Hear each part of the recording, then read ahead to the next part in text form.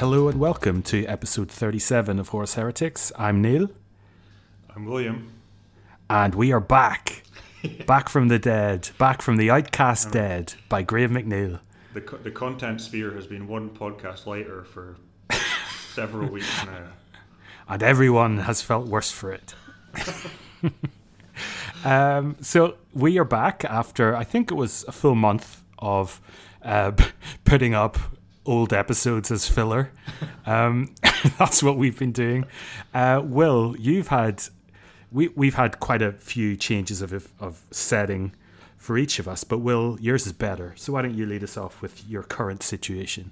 Okay, I'm currently sitting in the kitchen of a flat in Venice where I'm staying for 2 months, and apparently the building I'm in is apparently built in the 15th century.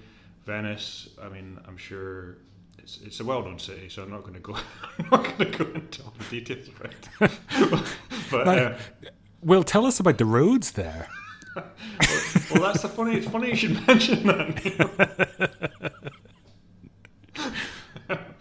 Yeah. So Venice is really cool, but I mean, for the purpose of this podcast, as I said to you before, Neil, Venice is, it's a beautiful city full of elaborate, old churches and buildings, and it's amazing stuff.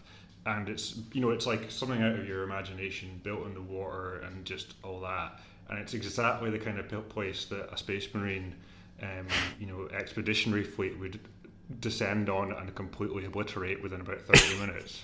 Yes, would reduce to rubble in seconds the history of this storied place. Yeah, like all the many sort of minarets and connecting bridges of the civilizations that we've seen destroyed in the series so far. It's kind of it has that sort of vibe about it. Oh, the Grand Canal would be running thick with body parts and Xenos body mulch. No, like some sort of weapon would just have like evaporated all the water. Straight away. Yes, true, very true. So that's a great situation to be recording from. That sounds absolutely gorgeous. Mine has been a little bit sort of more traumatic and less fun. Is that me and my partner were looking to buy a place, and we had it. We had practically signed the deal, and then that fell through, and then I had to find like short-term living accommodation at a friend's place, which was less than ideal. I'm now in a flat, which is great. I'm really happy in Walthamstow in London. But over the past few days, it has been the biggest pain in the balls getting the internet set up. So I'm talking with Will, tethering my computer to my phone, which is never a good way of doing this kind of thing. So if there is any audio issues or anything, that's on my end and is my fault. If there are sort of general audio problems, hopefully you'll bear with us, because we'll get to the bottom of them. We'll just work them out. But at the minute, not too much we can do. But as we get settled, we'll be able to do more with that. So sorry about that. But I think we were just, is it fair to say, Will, that we were just really keen to get back to podcasting because it's really good fun? Yeah, I'm keen, and I'm also excited because of what you just said, which means I think for the first time in the history of this podcast, I've probably got better internet than you at the moment, which means, I'll have to remind myself to belittle your atrocious ping times and keep going through it at some point later in the course. A ping of over 100. God, what an idiot. Won't be playing fighting games with that. Anyway, we will be talking about The Outcast Dead by Graham McNeil, which is a really weird book. It seems to be completely set on Earth and is dealing solely with the world of humans and stuff. We've seen sort of scattered Space Marines and Primarchs, but they seem to be taking a back seat. So all of that, I would say, would lead me to think anyway that this book at least has the potential to be a really good book for us, because we seem to be gravitating away from the grand spectacle, the grand battle, with exceptions. But I feel that that's a sort of fair description of our past reading history. Can I just say before we get into what's in this book that it's got an absolutely fantastic cover. That like usually the covers of these books are sort of sweeping battle scenes and things, like heaps of space marines piling over each other and into some epic battle. And this one's just like, I don't even know what's going on it. I don't even know at this stage exactly what character it is depicting, but it's this like weedy little sort of dead looking guy. Well, not literally dead, I just mean like his skin is like, looks like he's sort of dead and very emaciated, and he's kind of cowering in the presence of three big, like, sort of hulking cyberpunk gang member dudes who have like, one of them's wearing sort of green shades with like purple, shoulder pads and a helmet and stuff like this. It's just it's intriguing. Mm-hmm. However, when we begin this book, this is one of the most, like, we've often God, it's so funny to look at, right? We often have a bit of fun with like the quotes and shit at the start of books, right? But if I just tell you before you get into chapter 1 what you have in this book, right? Okay, never mind the dramatis personae because that's always there, but you have 3 made up quotes to begin with, right? Then you have a transcript of a conversation. Then you have what you think is the prologue, which is a few pages in italics. Then you have the actual prologue. Yeah. And then you've got chapter 1. And yeah, true. And chapter 1 is called Dreams of the Red Chamber, which is a good name. It is. But yeah, I was kind of just going like, what am I reading here? Like, where should I be starting reading? But I think we should probably give like a quick overview of that transcript of that pre-prologue and then the prologue, just to give some setting, and then we'll dive into the actual book. Yeah. The transcript I really liked as a sort of storytelling technique. It was a conversation seemingly between an investigator and an astropath. The investigator is called Belan Tortega, and the astropath is Kai Zulane. And Kai Zulane has obviously been working on one of the 13th Legion, the Ultramarine ships, and something terrible has happened that has left Kai a fairly broken astropath. And Tortega is asking him questions and is representing the great house of Castana. And he seems to be there on the say-so of the principal person of that house called Verdicinia. And it's in a short space of time, it really like gives a great sort of illustration of that the astropaths are clearly a sort of aristocratic type of organization, in that great families are striving against each other for prestige and gain that prestige through work with the different legions. And Belan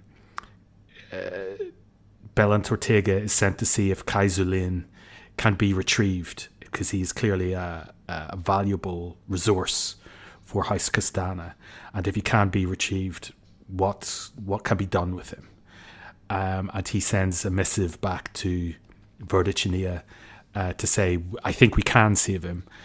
We need to send him back to the city of Sight, which is the city on the part of the Emperor's Palace on Earth that trains astropaths for use in the military, and to be fixed up back then. Is that fair? Is that an overview? Have I missed anything out there? No, I think that covers it, and that is all stuff we will get back to as we go through the main part of the book that we've read so far. But the sort of the bit before the prologue that follows that is also followed by a few sections of chapters, but I still don't know what this is about and how it connects to the rest of the book. Yeah. But basically, Not mentioned again in the bit that we've read.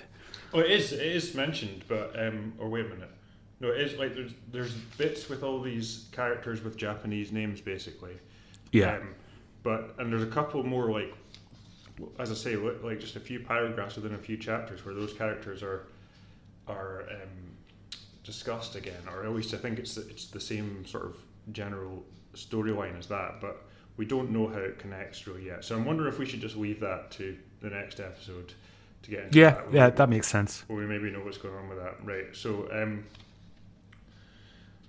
into the prologue and then the book itself. Finally. There was a lot of reading before getting to this prologue. I know, like minute 12 into the prologue. Yeah, so well, basically, like once we get into the story, we've got two narratives that are at the moment they're pretty separate, but we can kind of see how they're connected. So we've got Kaizu Lane, who Neil's talked about there, and then what's her name? Roxanne. Yeah. So we've got he's gone through some traumatic experience on a spaceship that isn't immediately clear what exactly it was, but you have an inkling it might be something to do with warp demons. Yep. And then there's so he's being as that bit at the start sort of sets up for, he's being brought back to the Astro Telepathica base on Earth. And was it called the Whispering Tower? Or no? Yeah, the Whispering Tower is the sort of building inside the City of Sight, which is just a part of the Imperial Palace. Yeah, and so that's kind of one storyline. He's like an experienced astropath, but he has to be sort of he has to be kind of start at the bottom again, because he's been completely like sort of broken on some level by this experience, and he kind of doesn't really want to come back, but they say they're going to stick him in the Silent Mountain if he doesn't. Basically, don't they say that's the only other place he could sort of go would be the Silent Mountain? That's where telepaths are sent to die, basically. Yeah, so he's kind of like, but they see that they think they could still get some use out of him essentially, so they take him back and sort of start trying to rehabilitate him into working as an astropath. So that's kind of one story which we'll go more into in a bit, and then we've got Roxanne, who is living in the Petitioner's City. Is that what it's called? Yeah. Which is like essentially at the gates of the Imperial Palace, which, as we've heard from previous books, is the entire mountain range of the Himalayas. Yeah. But this, I thought this really gave, like, for the first time, an impression of the Imperial Palace that I was interested in reading, because it had like it literally calls everything the cities, like they're all cities within this big city.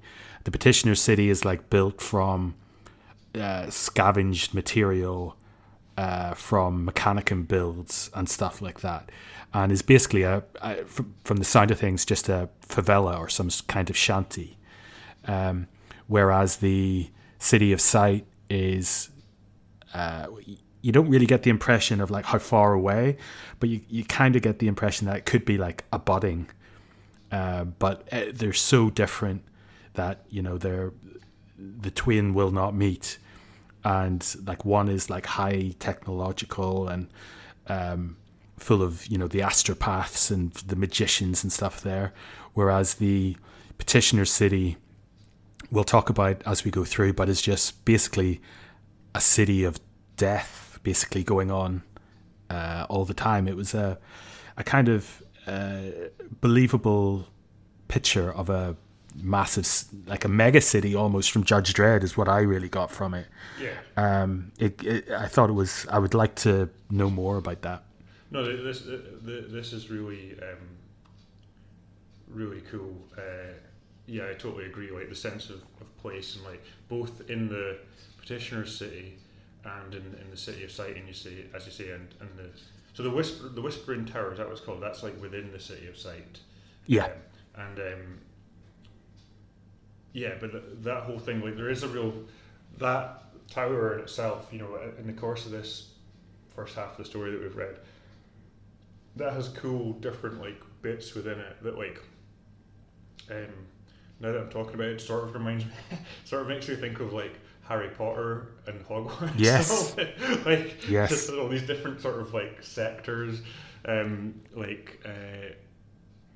with just different sort of disciplines of the teleastropaths in there and stuff. And then the Petitioner City is just like has this is really sort of atmospherically depicted, this sort of kind of rundown place that's just built up over time, and you know it's got this real there's a lot of good descriptive stuff in this book that has really like the sort of the quality of like you know, like descriptions of like chroniclers in the Middle Ages of like, you know, what happened when the Black Death arrived or stuff like that, you know, and everyone's like self-flagellating and you know there's great passions or you know, or like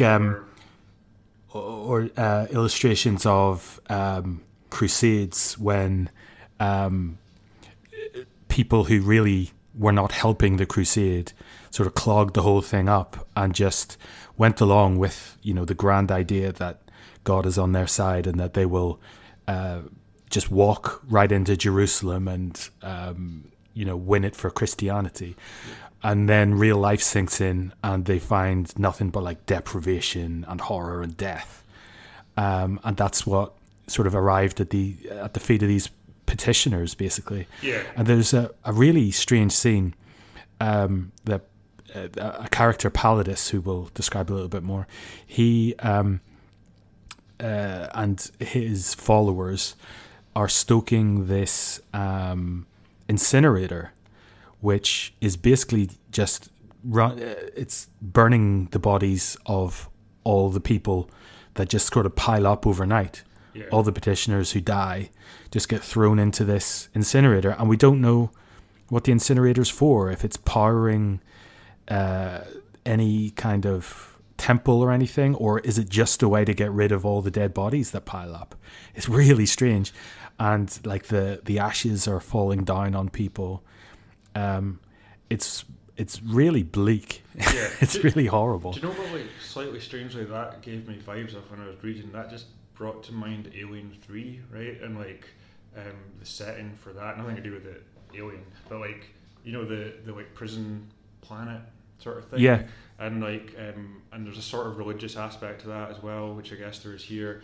And brought that to mind for some reason. Just the imagery of that particular scene where the bodies were getting put into. Yeah, and I think like there is a sort of similarity there in that if you're in the petitioner city, you're stuck there basically.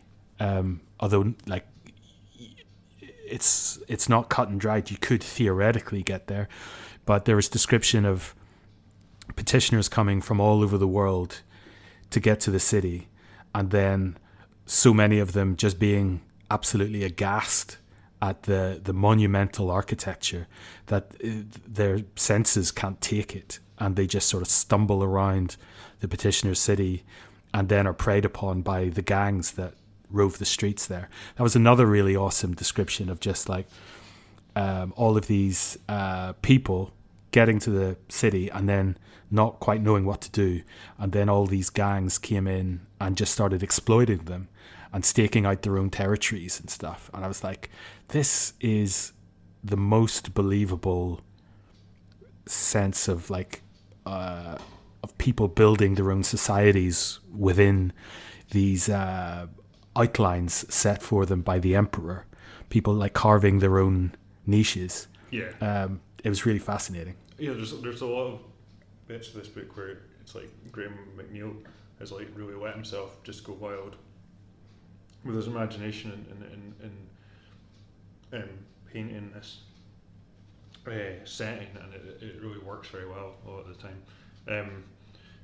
So yeah, we've got our sort of protagonist in this setting is Roxanne, who it pretty quickly becomes clear is that she is linked to Kai Zulaine, but that doesn't really come into the story in this first half so far. But I think it refers to her being on the same ship that he was on, the Argo. She sort of it's made clear that she is one of the scions of a great house in the Navigator families. So she is she would be the person on the ship who directs the ship through the warp and makes sure they get there safely. Yeah. And Kai Zulaine is the telepath, so the person who sends and receives telepathic messages and receives orders and that kind of thing. And they have somehow both survived the horrible destruction of the ship by horrible warp monsters. Yeah. We don't know how yet, but they are both dealing with sort of damaged minds and an inability to cope. Yeah, and it says that she's from one of these sort of noble families that make up the Navigators, who are like, and that's another bit that's described really interestingly. Like they live in great luxury and that, but they are like shunned by the rest of the world basically, because they're feared for their ability. Oh yeah, and they have. I always forget they literally have a third eye, which she keeps hidden with a kind of bandage or hood or something on her head at the moment, because she is kind of hanging around this temple, as it's referred to, with a guy called Pallidus, who I mean, he's like, it's not actually a temple, it's not religious at this point, but they what actually is it meant to be? It's just like some sort of like community organization for the petitioners to. Yeah, it sounds like, and the lack of clarity in the explanation, I think, really helps it here. It sounds like just something that Pallidus maybe set up to help one or two people, and other people saw that, and just a small community just aggregated around him.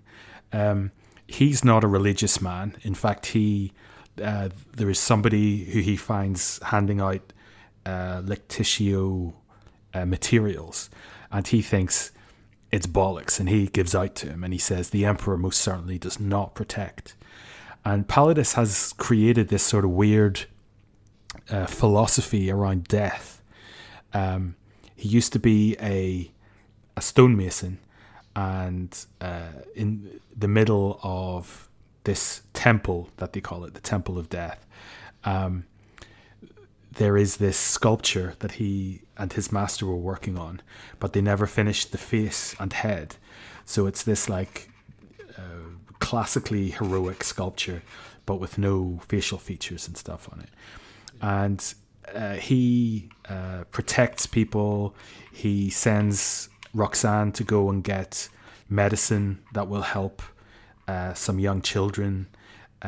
She does that, but in doing so, she murders, or she slaughters some of Babu Dakal's gang members with her magic navigator abilities.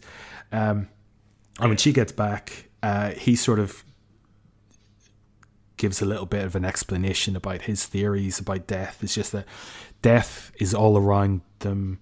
You need to show respect to death in all its forms in order to avoid it for an extra day. But death is everywhere. And so his whole philosophy revolves around knowing death, being aware of it, and just trying to avoid it at all costs. And he's the one who's stoking these incinerators with the dead bodies of the petitioners, and then is involved later in a few more scraps. And you can see how just death is all around him. Yeah, and you mentioned the gangs. So there's a whole load of gangs that go about in the City of Petitioners who are basically just once the city had built up, they realised there was an opportunity to, run their criminal gangs and make money or whatever, and have power here, and the sort of, so this is like the meanest gang leader. It's his gang that, some of them attack Roxanne, and she kind of melts them with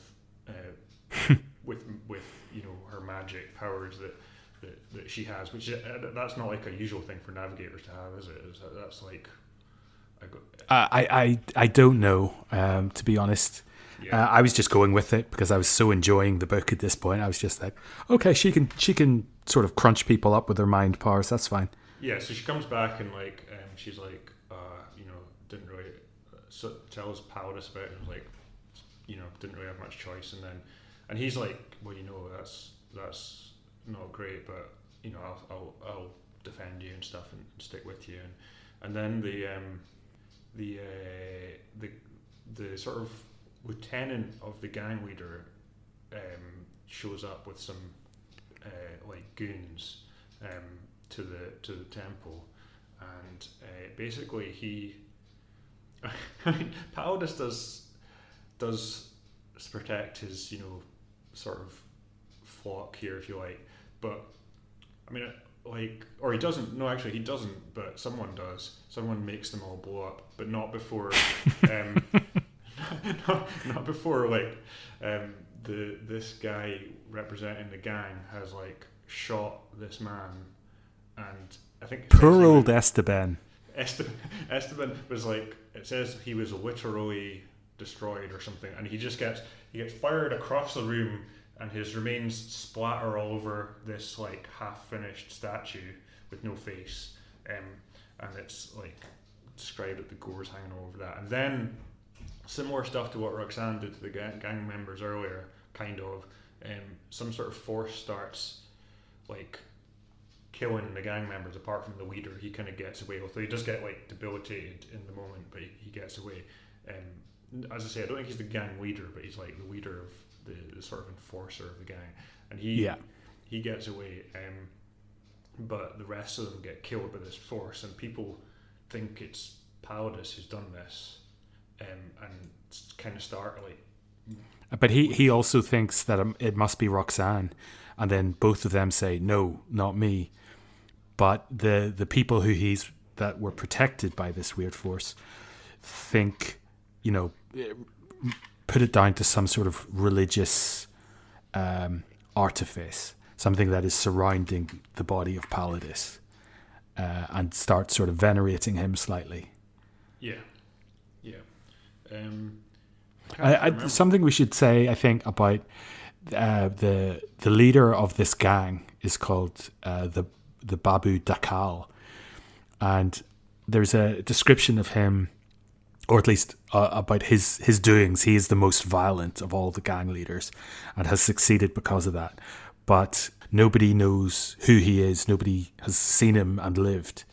And because of that, all kinds of like weird myths have risen up, describing him as, he's a space marine who went bad, and all of these kind of things, which I think is sort of priming us for a big reveal in the second half of the book, and I'm ready for that. Yeah, it's intriguing, definitely. I can't remember what happens next in this narrative.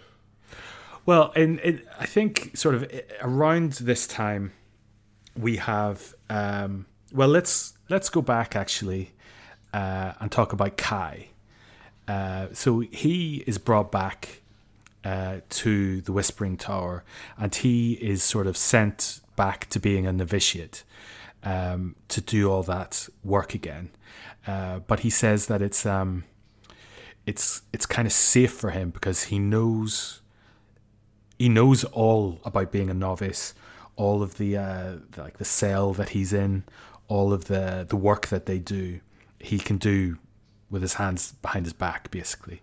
But he really likes the anonymity and the lack of responsibility, because like he's suffering PTSD essentially, and being back as a novitiate allows him to not have to deal with all of the stresses of being relied upon as the ship's astropath.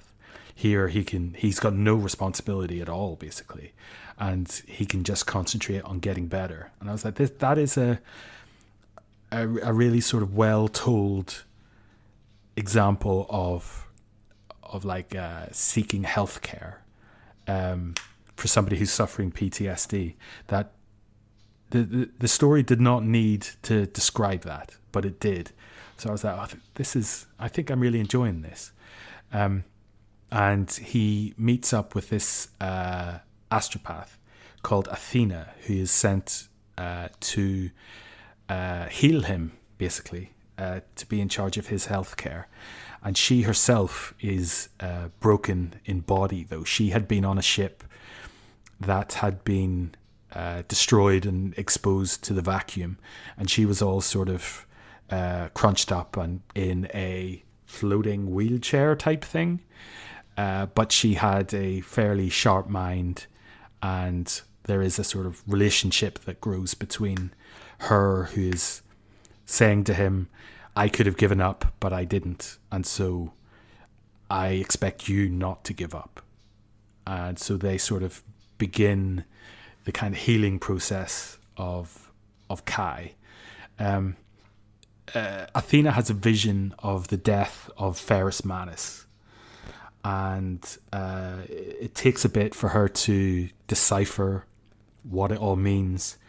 But very soon, the Whispering Tower receives word of the death of Ferrus Manus, the loss of Vulcan and Corax, their lost, presumed dead, the destruction of the Iron Hands, and the betrayal of the additional legions. We knew that Dorn had sent this sort of loyalist force to Istvan, and they thought that it was going to be enough to absolutely destroy Horus's heresy.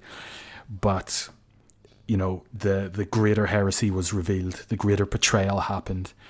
And then there are like really brilliant descriptions of like the world disintegrating as their certainty fell apart. And like people like in bioweapon laboratories injecting themselves with their own biological viruses so that the automatic safety systems would destroy them because they could not live in a world where the emperor could be betrayed. And all these like examples of like the Van Diemen's Land prison island turns against their enslavers and declares for Horus and requires to be put down by the legions and stuff. And you just see the world falling apart as their certainty to their birthright to the galaxy is somehow being challenged by Horus, and they cannot deal with it. And it's really, really great.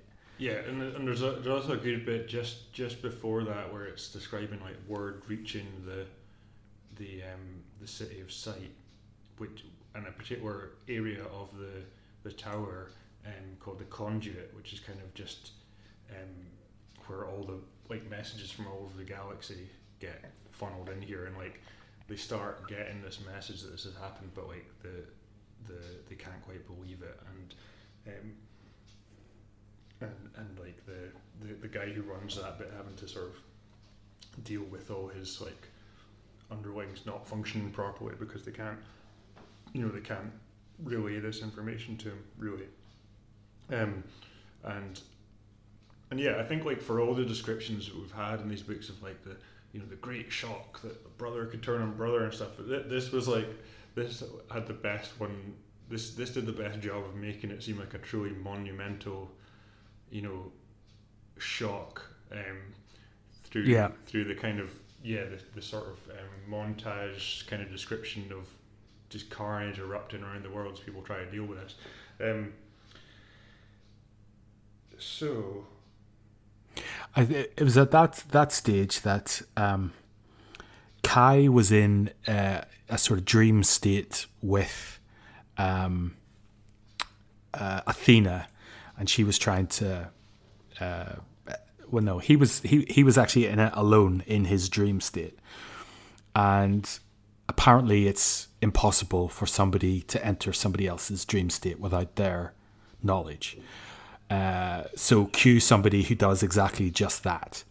And it seems to be that, I think it's an Eldar. I'm not sure if they explicitly say that, but he has this encounter with what we presume is an Eldar, who says he has foreseen his own death, but knows that Kai is somehow involved, not directly in his death, but in the life of the person who will lead to his death. And so this Eldar magician is following Kai in the hopes of better understanding his own ending and then hoping to alter it. Kai has heard of a branch of magic called the Cognosynths, which is not a good name, and seeks out this guy called Evander Gregoras. Evander Gregoras, a terrific name. He is what is his branch of astrotelepathy? He's master of the Cryptasians. Yes. He basically winnows through all the... He seems to be like the secret policeman. Like, he looks for coded messages. He's into signals intelligence and looks for... Yeah. He's a spy catcher, I think, really. He's got like a big sort of Da Vinci Code kind of piece of research going on that he's been doing for like 200 years. And he basically like says that there's like all these clues throughout human history that are like leading to some big pattern and revelation of some kind. When I was reading that, obviously it's quite apt at the minute with when you read more about QAnon and, you know, the losers and stuff that believe that shit. I would have loved for him to have pieced together this thing which he calls the pattern, only for it to be absolute nonsense. But you know, as is the case with these books, it's all absolutely correct. And like the War of the Cognosynths, which was quite an interesting bit as well, had kind of conspiracy theory vibes about it as well, because it was like saying basically the so it was like it's basically like people with like telepathic kind of powers, even the normal astropaths, it says they're about like 1 in a million, right? And then these like the Cognosynths are orders of magnitude rarer than that, and they have like a telepathic ability that allows them basically to control other people completely without them knowing it. And I mean, this is from history. Like the Evander Gregoras is just talking about some time long ago, and it says like there was states at this time where the leaders were actually being controlled by Cognosynths who like just made them all fight against each other for their own entertainment, essentially. And then there was then it talked about a leader. I mean, like, to be honest, the guy that you said was, you think he's an elder, I was just assuming he was the emperor. Every time like sort of godlike being appears in some mysterious fashion like that, I just assume it's the emperor, but I have right. Yeah, could be. I have no idea, to be honest. But then there's I'm not quite sure about this bit where he talks about a kind of warrior leader rising up to fight the Cognosynths, and who over a period of like decades fought this long war against the Cognosynths and eventually defeated them all. And I'm guessing he doesn't say it was the emperor, but I was kind of assuming that was the emperor as well. But again, maybe I just assume everyone is the emperor. Yeah, no, I thought that as well. The description they gave of this guy was somebody who was powerful enough to resist the Cognosynths, who built an army who were resistant to the Cognosynths, and then just defeated them one by one, and turning their armies against them until they had seemingly killed the last one thousands of years ago. And that this warrior, this great warrior, was only known by his golden eyes. So I was like, well, okay, is that the emperor? Is that Lionel Johnson? Can't remember. Anyway, can't remember. Anyway, Kai seeks out Evander Gregoras and talks to him about possibly being visited by one of these Cognosynths. Evander says, that's madness. That can't have happened. And then the is the beginning of the bits that I really didn't like in the book.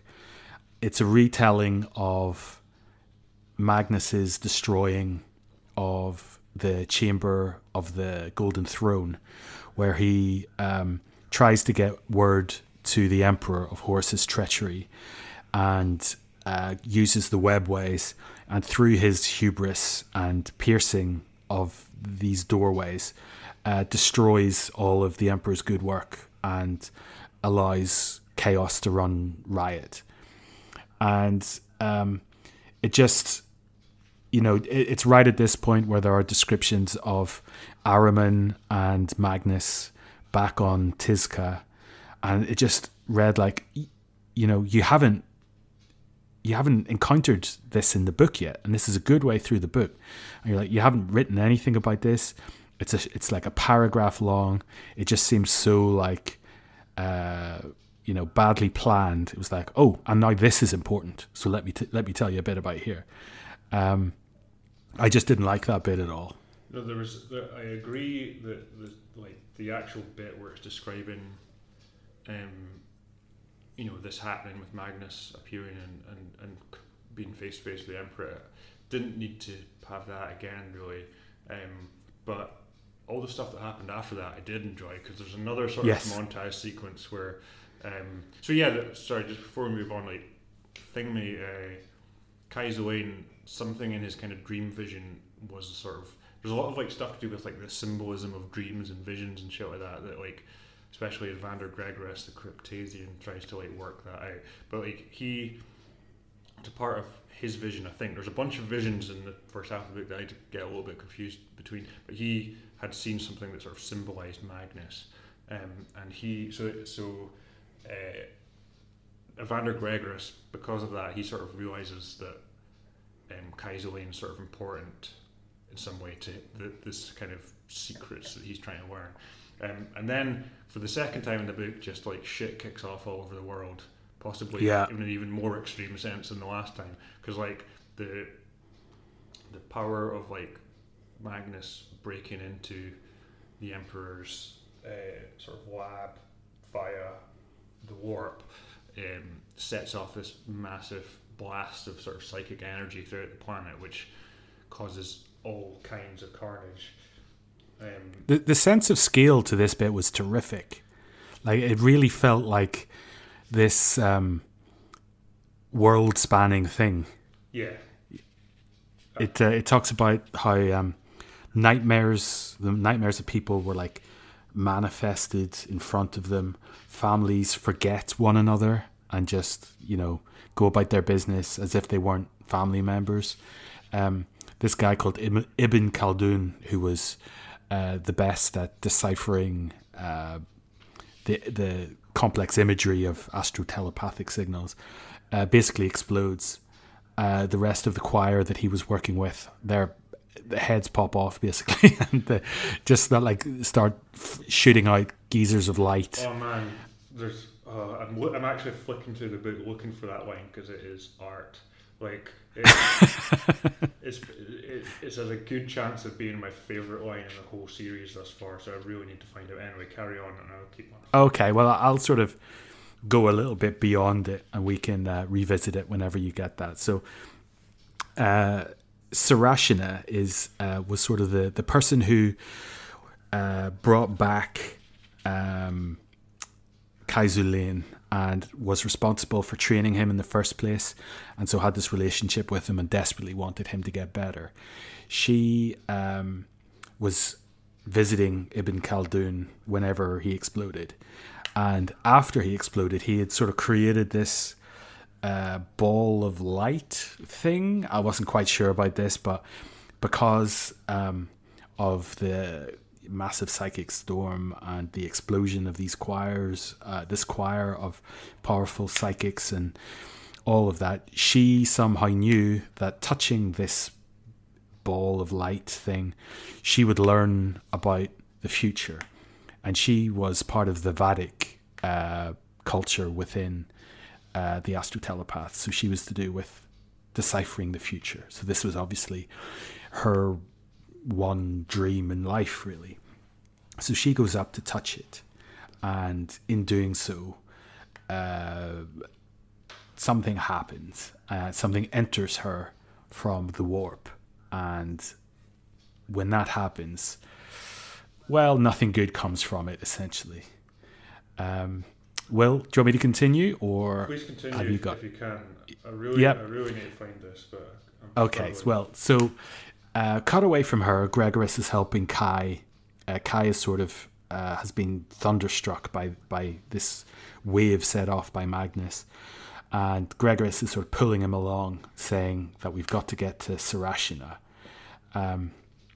He somehow has like a whole through his working out of the pattern and of being high up in the astrotelepaths, he somehow knows that this has involved Magnus, that he is somehow on Earth, and he knows that the only thing that can come of this, such hubris, can only be punished by the Emperor through the sending of the Space Wolves to destroy Magnus.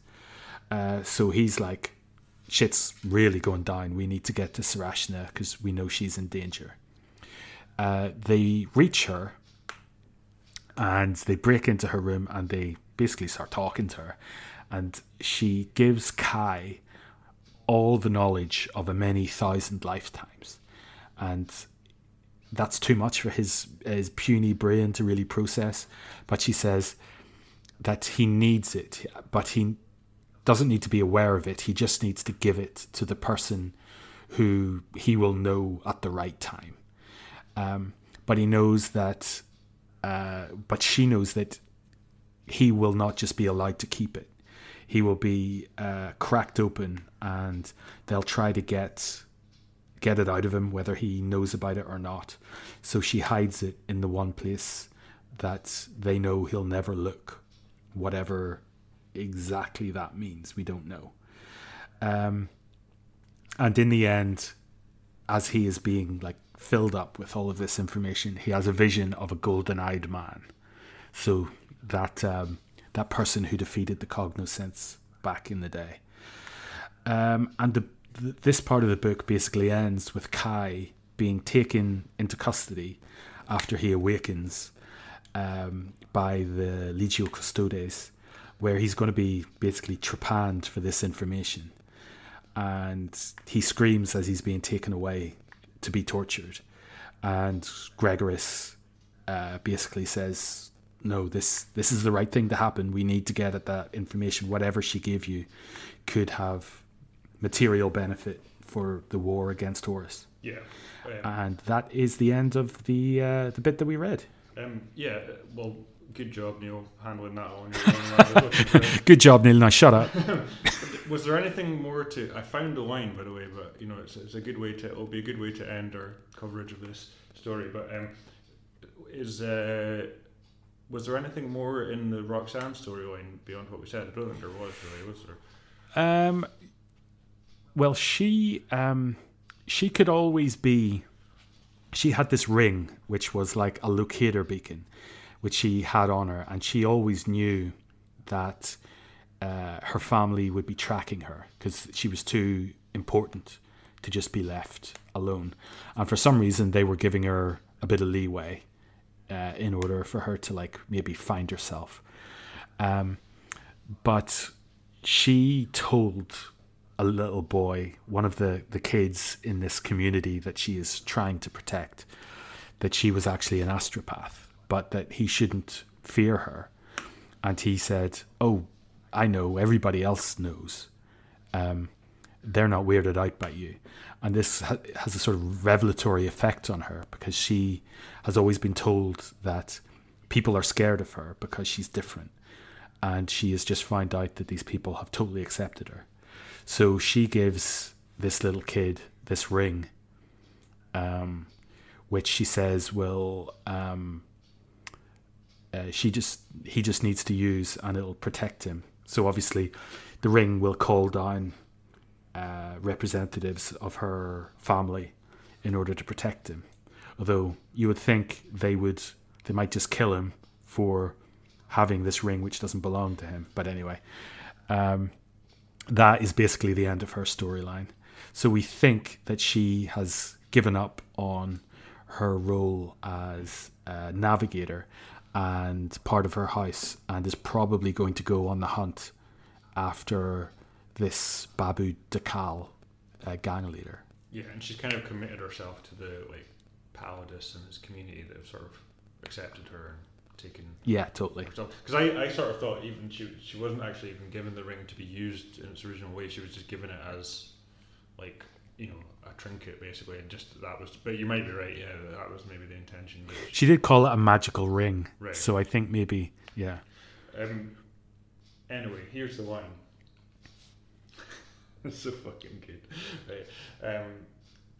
The last surviving members of the choir shrieked as geysers of light erupted from their scalps. It's a good one. So yeah, that's us, and to be honest, I really enjoyed that. I loved it. Yep. And I'm really looking forward to the second half. And yeah, I mean, I'm close to saying now this is if I was to say to someone, read one book of what we read so far, this would be the one that I'd give them. Just because I feel like it's one of the ones that makes the best of the setting, the sort of the future gothic weirdness of the setting, and fairly. I agree, and even if the second half turns out to be shit, I might just say read the first half. Yeah. Well, I'm genuinely looking forward to seeing where it goes. So, yeah.